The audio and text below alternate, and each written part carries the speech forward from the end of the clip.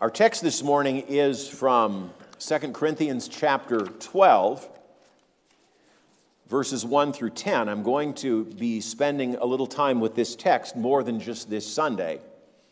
And so I'm not going to read the entire passage. It all fits together beautifully, and it's one passage. But I'm going to be focusing on just the first part of this text, and so I will read this morning just the first 6 verses of 2 Corinthians chapter 12. Paul says, I must go on boasting, though there's nothing to be gained by it. I will go on to visions and revelations of the Lord. I know a man in Christ who 14 years ago was caught up to the third heaven. Whether in the body or out of the body, I do not know. God knows. And I know that this man was caught up into paradise. Whether in the body or out of the body, I do not know. God knows. And he heard things that cannot be told, which man may not utter. On behalf of this man, I will boast. But on my behalf, I will not boast except of my weaknesses. Though if I should wish to boast, I would not be a fool, for I would be speaking the truth. But I refrain from it, so that no one may think more of me than he sees in me or hears from me. I'll end the reading there.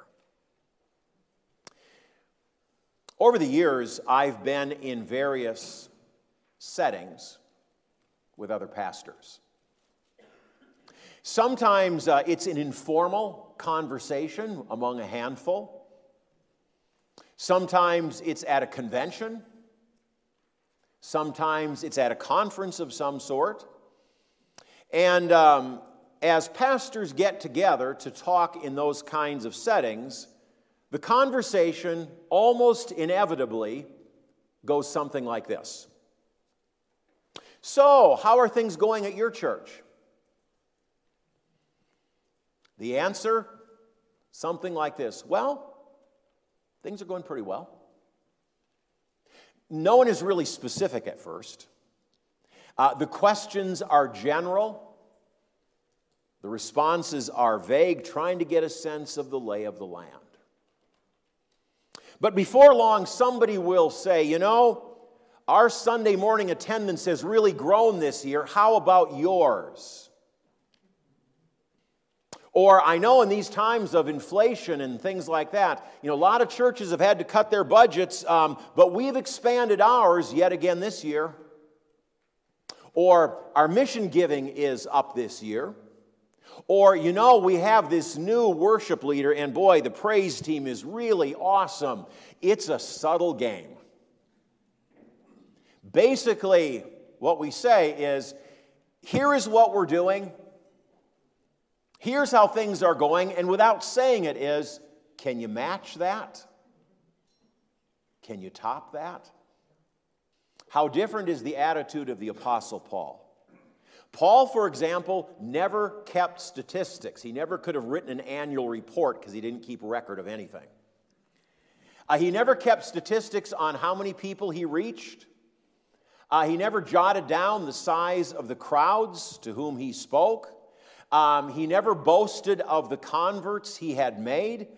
He didn't even remember how many people he had baptized. Remember in 1 Corinthians, Paul says, I baptize. He gives a couple names. And then he says, I don't remember if I baptize anybody else or not. If I do, I don't even remember their names. Well, what kind of record keeping is that? It wasn't that important to him. Didn't even keep a record of those who he had baptized. He never tried to wow his listeners with amazing miracle stories. A couple of weeks ago when I was in the city of whatever, the Spirit came down and, these awesome things that happened. He never did that sort of thing. Well, the false teachers in Corinth had a very different approach, very different attitude. And their approach was to one-up Paul in about every area they could think of.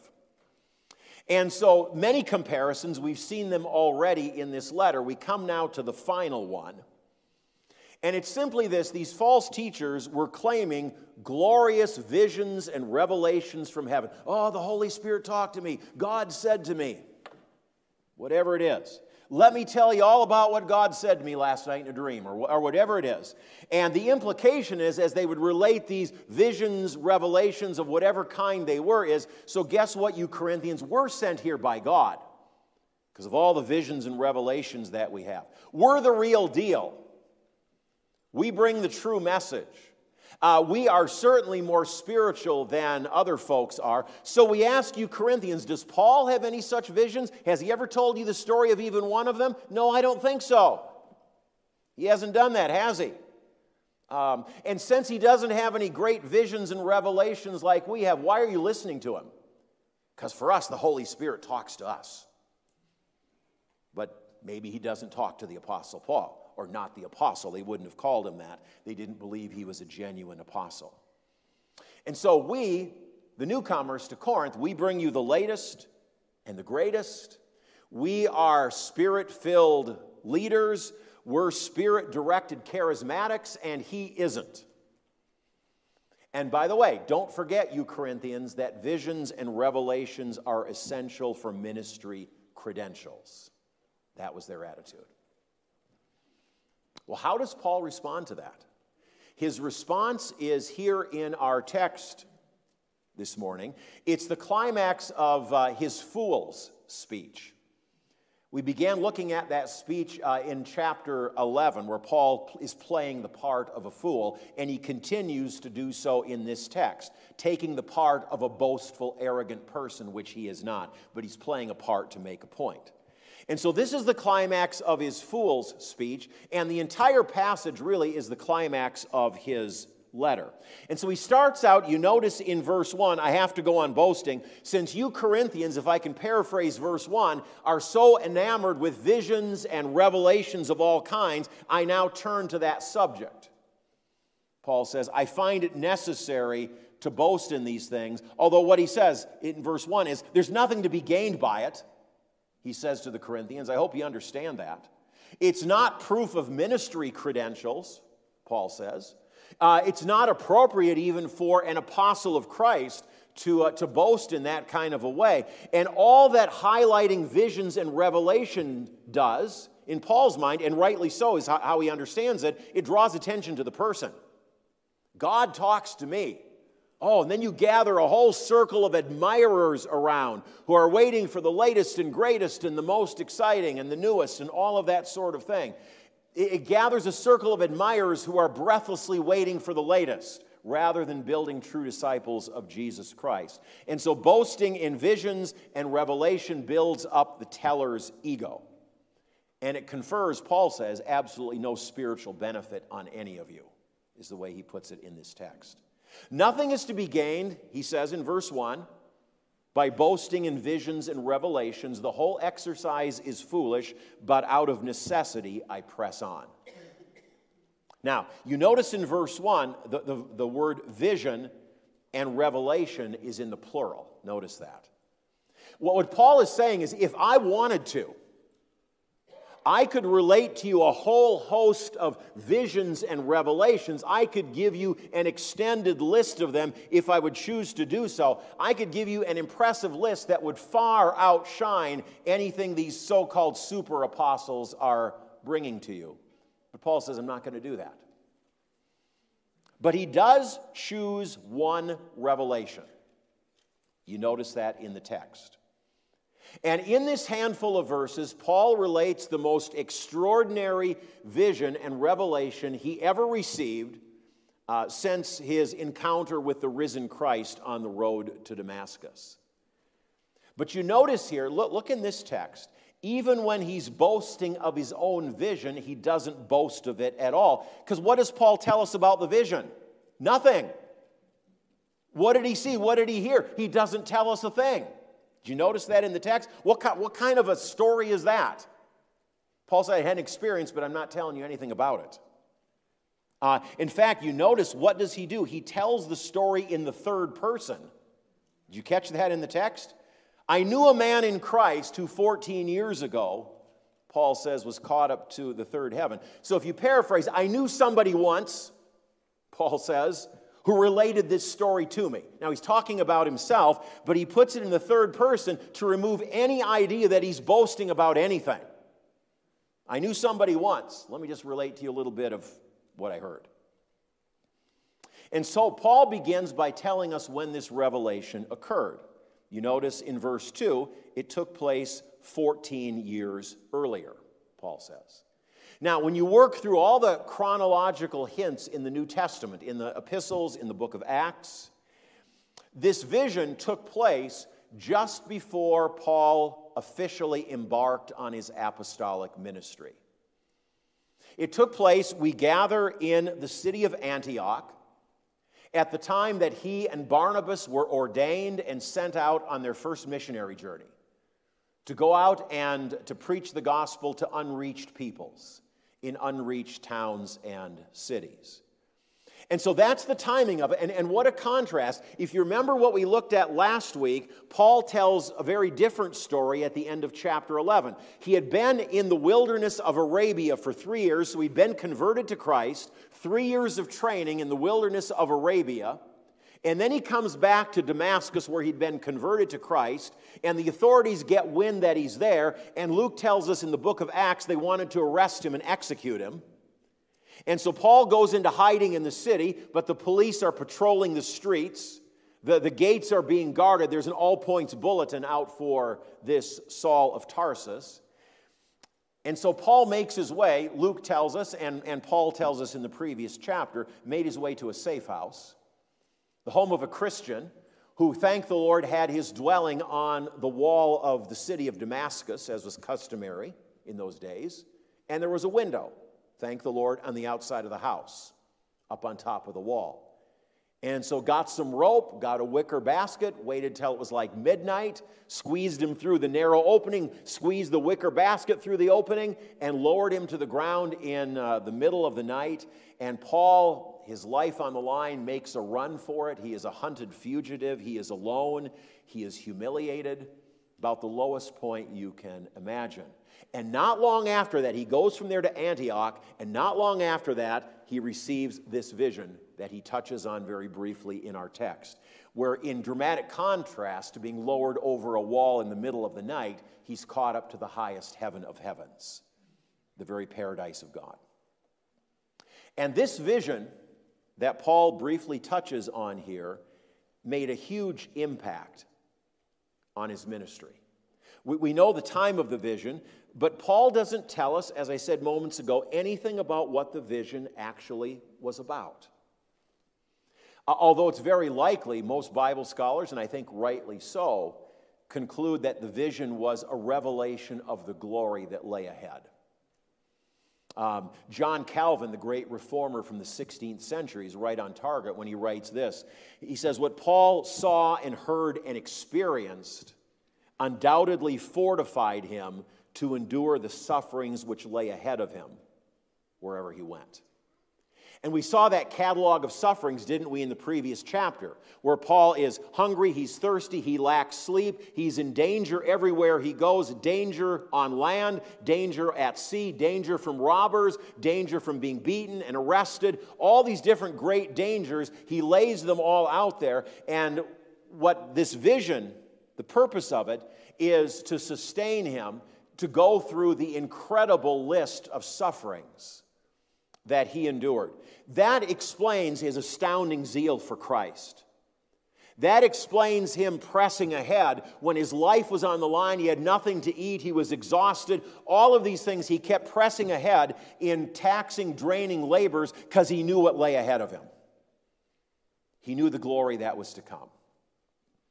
And so Paul, sustained by that vision, just before he went on his first missionary trip, sets out with that vision in his heart, in his mind. And as he went on these various missionary trips over a number of years, talk about an impact on the first century church. We cannot imagine the Christian church apart from the Apostle Paul.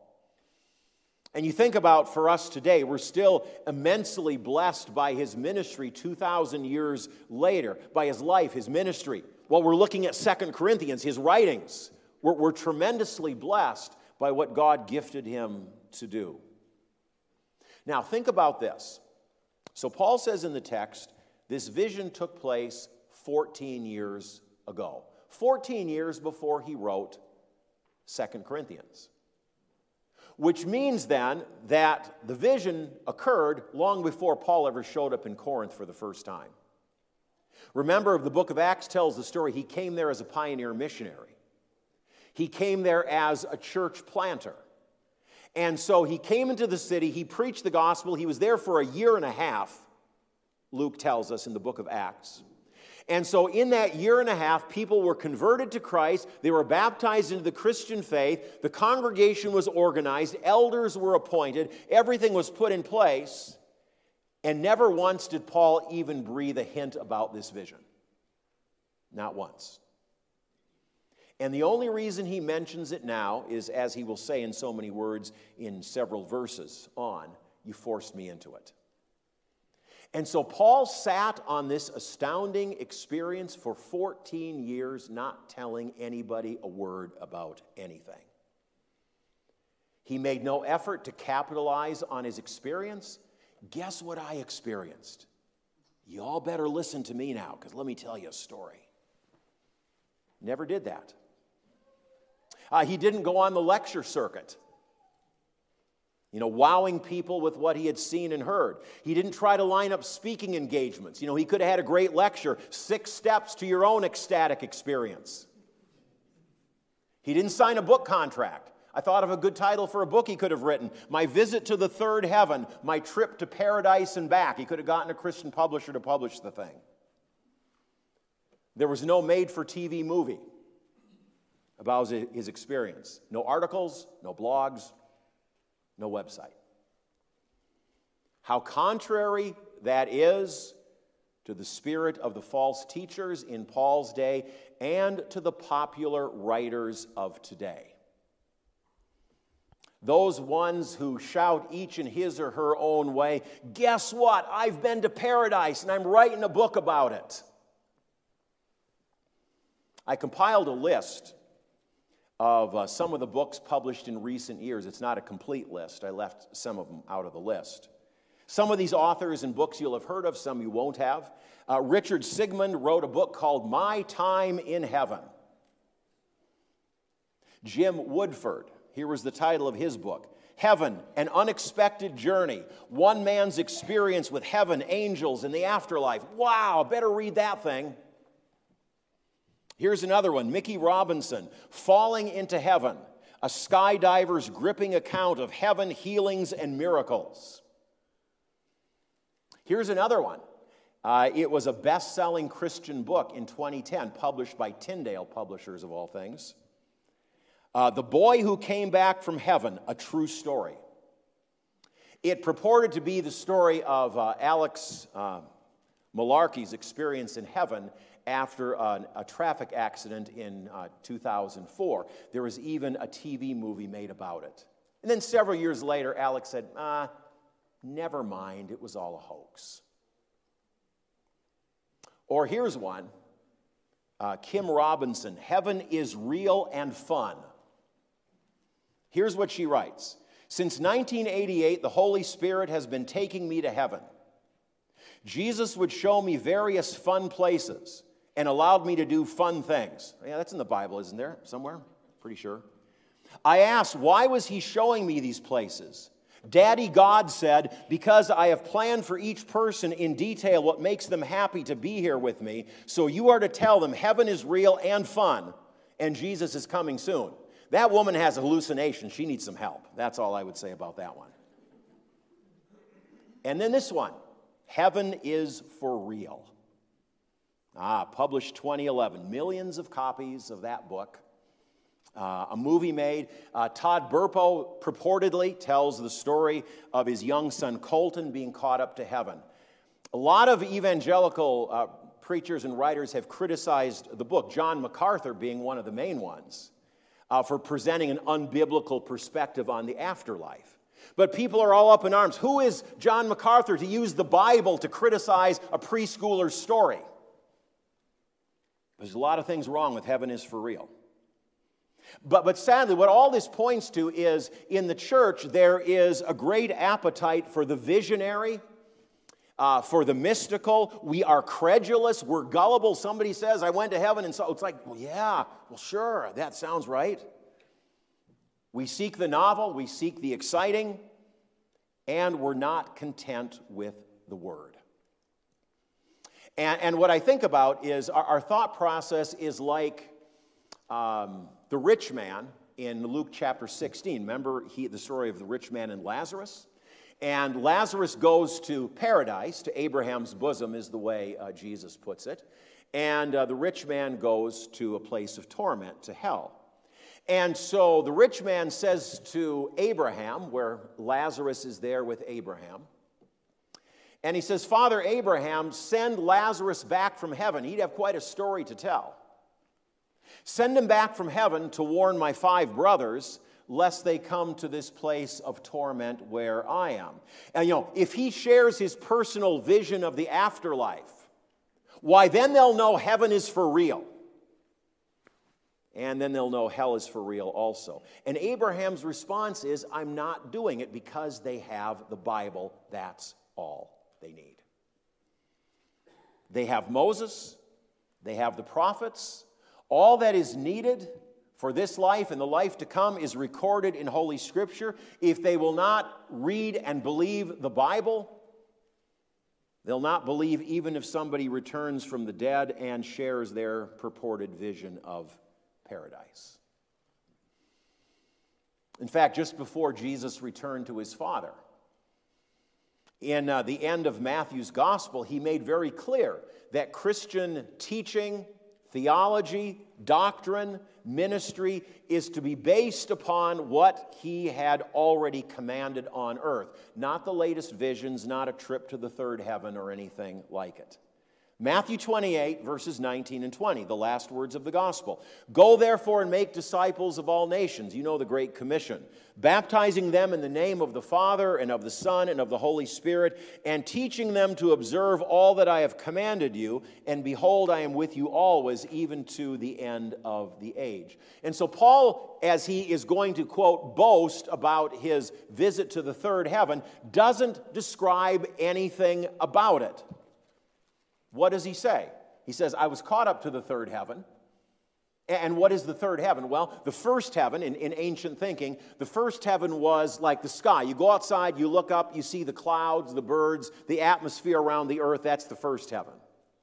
The second heaven is the sun, moon, stars, the galaxy, the universe. That's the second heaven. And then the third heaven is the dwelling place of God. And so what does Paul say here? He says, I don't know anything about the circumstances. Can't tell you a thing about it. I don't know whether I was in the body or out of the body. He says it twice. I have no idea. It doesn't matter. It's not important. And Paul says, I can't tell you anything I heard. All he can say is, I know it happened and I was there. You notice what Paul says in the end of verse 4. This person, he's talking about himself, of course, heard things that cannot be told, which man may not utter. Which points to the fact that today, if somebody actually experiences raptures like Paul did, they're supposed to keep it to themselves, not write a book about it. And so, in this passage here, Paul boasts about his vision. We just know when it happened, have no clue what it was about. That's pretty interesting, isn't it? And so what this passage makes clear is that there's no room in Christianity for an individualistic, a privatistic, a subjective approach to the gospel. A person's visions, real or imagined, cannot be the foundation of anything when it comes to the Christian faith. They're not to be the subject of teaching and preaching and ministry. The Christian faith, we need to understand, is something objective. The Christian faith is centered in real-time historical events. And as I just pointed out moments ago, we have the Holy Scriptures. The Holy Scriptures are completely sufficient for faith and life. You confirmation students that are here, we talked exactly about that last Wednesday, didn't we? That the sufficiency of Scripture for faith and life, it's one of the great Reformation doctrines. Look at this passage from Deuteronomy chapter 4. The first 2 verses. And now, O Israel, listen to the statutes and the rules that I am teaching you, and do them, that you may live and go in and take possession of the land that the Lord, the God of your fathers, is giving you. You shall not add to the word that I command you, nor take away from it, that you may keep the commandments of the Lord your God that I command you. Don't add to it. Don't take from it. The Scriptures are all sufficient for everything that you and I need. But in our day, the sufficiency of Scripture is under attack. We give credence to extra-biblical revelations. We turn Christianity into a human-centered subjectivism. We elevate mystical experiences over settled, objective, biblical truth. And in a whole different way, when you think about, I've read an article about how churches everywhere are declining in large numbers. It was interesting to read, what the median church size was 10 years ago, 20 years ago, what it is today. It's declined tremendously in numbers. And so the question is, what do you do about it? Well, what techniques can we use now to try to build up the church? Just preaching the word faithfully and teaching the things of God, that isn't enough. That's not sufficient. We have to come up with new techniques, various worldly methods. We got to draw a crowd. We got to do whatever it is, because the Scriptures don't do it. They're not sufficient. And so in so many different ways, we live in a day where the Scriptures, even in spite of what we might say, are not adequate for Christian belief and life. And so don't be led astray in these days. We don't need visions and revelations. We don't need modern so-called prophets. We need Christians who are anchored in the Word and growing in the Word. Let me read you something from Scott Hafeman. He is a New Testament scholar. He's currently teaching at the University of St. Andrews in Scotland. And he gives this warning as he talks about this whole issue. He says, you'll get yourself into spiritual trouble if your life is shaped by so-called charismatic experiences of one kind or another. Because here's what he writes. I'm quoting him. Ecstatic experience, like drug addiction, requires larger and larger doses to satisfy. And here's what he goes on to write. The ordinary will give way to the unusual. The unusual will surrender to the extreme.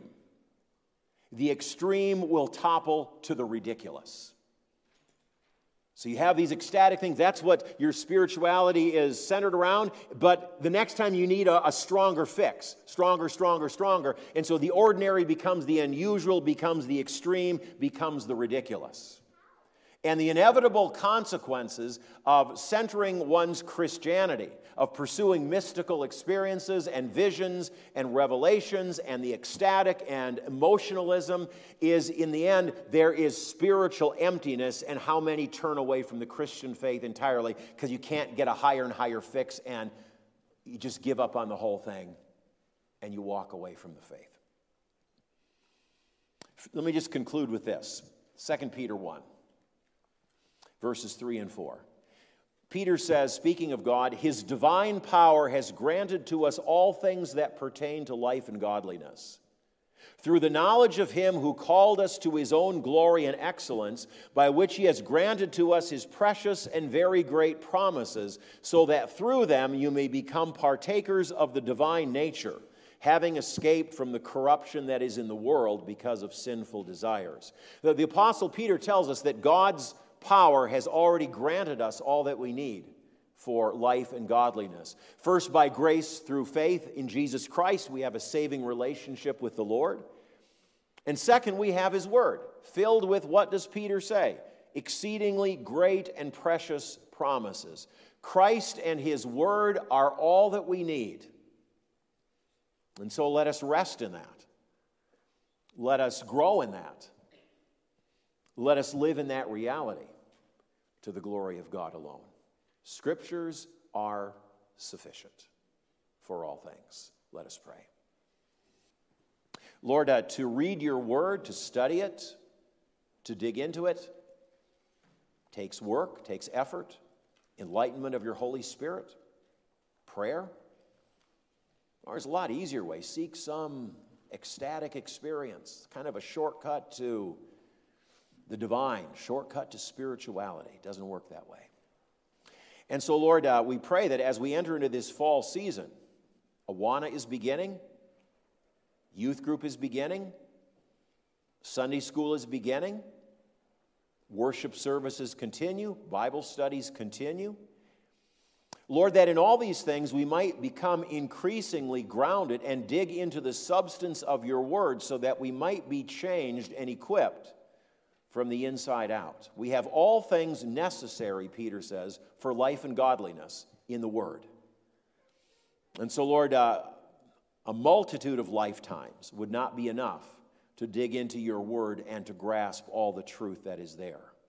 But Lord, make us faithful students of your word. May we not be caught up with emotionalism, extremes, all the trends that seem to be so winsome in these days, things that would carry us away from the centrality of your word. Keep us grounded in your truth. Your word is truth. That's how we are sanctified. That's how we become more Christ-like. And so, Lord, focus our attention in these days upon your Son, Jesus Christ, as he is revealed to us in the pages of Holy Scripture.